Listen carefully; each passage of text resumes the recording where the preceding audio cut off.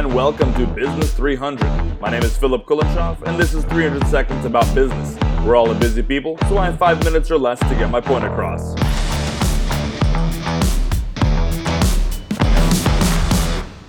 Things to do, places to be, let's go. There's a difference between hiking up a 25,000-foot mountain and sprinting 100 meters. Actually, there are many differences, but the first that comes to mind might be the most important to consider. That being the time it takes from start to finish.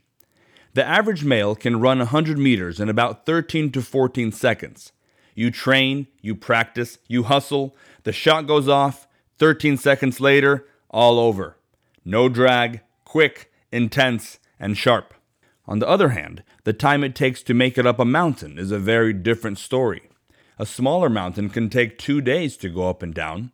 By the time the sprinter's finishing his victory lap and signing autographs, the hiker just stepped out of his car and resettled from his sneeze due to the pollen in the air. A taller mountain is an even longer endeavor, taking over 20 days to accomplish. The hike up Mount Everest, the point on Earth closest to the heavens, takes 2 months to complete. If you start now, you'll be done by Christmas. Better get to it. Now imagine if the hiker, after sneezing for the second time, was expecting in about 13 seconds to be back in his heated car on the way home, feeling proud of his accomplishments, looking forward to rewarding himself with cozy slippers and a mug of hot coffee by the warm fireplace. How disappointed, discouraged, and demotivated would he be when after 30 minutes he was trekking along, looking back only to still see his car wasting away in the distance? 3 hours? 8 hours? Have we made any progress at all? How devastated would he be after 2 days, 5 days, 13 days? Who am I kidding? If he was expecting a quick finish, he would have quit by the first sundown. He would be grumbling about how long this is all taking. He would think that the problem with the situation is the amount of time it's taking, and that the rock he just stubbed his toe on looked the same as the one from the time before. But he would be wrong with identifying the problem. The grumbling hiker's problem is not how long it's taking, but his expectations for how long he thought it was going to take. His inaccurate expectations set him up for frustration before he even started. It's essential to have the right expectations going into an endeavor, not just so that we don't quit, but so that we stay focused and on track as we continue moving forward. I'm sure we've all heard of 3M. Scotch tape, masking tape, Post-its, abrasives, respirators, drive-through headsets, and turbines are just some of its products.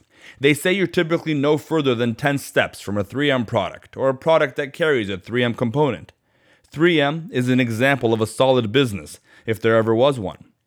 But that was not always the case. 3M was founded in 1902 by 2 railroad operators, a physician, a meat market operator, and an attorney. They opened the doors for the Minnesota Mining and Manufacturing Company and started mining for abrasives. They thought it was a good market and saw opportunity. It was a huge failure. They tried multiple other endeavors, also failures. 3 years after they opened their doors, they started manufacturing sandpaper, buying the raw materials from their previous competitors. For the first 11 years of operation, 3M was financially unable to pay a salary to its president. From 1907 to 1914, they struggled with quality problems, low margins, excess inventory, and cash flow crises, near fatal issues threatening their very existence as an organization. In spite of all that, they overcame, thrived, and grew, and are still growing almost 120 years later. Sometimes, I wonder what kind of mindset the early 3M team had when 9 years into their existence, the president was still working for free. This is an extreme example. If your family is going hungry because you're out hiking, stop. Do something productive. My point is that if you're a business manager, you're not just building a product or providing a service. You're building a company, and that takes time. Your expectations should be realistic, helping your attitude and your work. Overnight success is real, but maybe on the 4,000th night.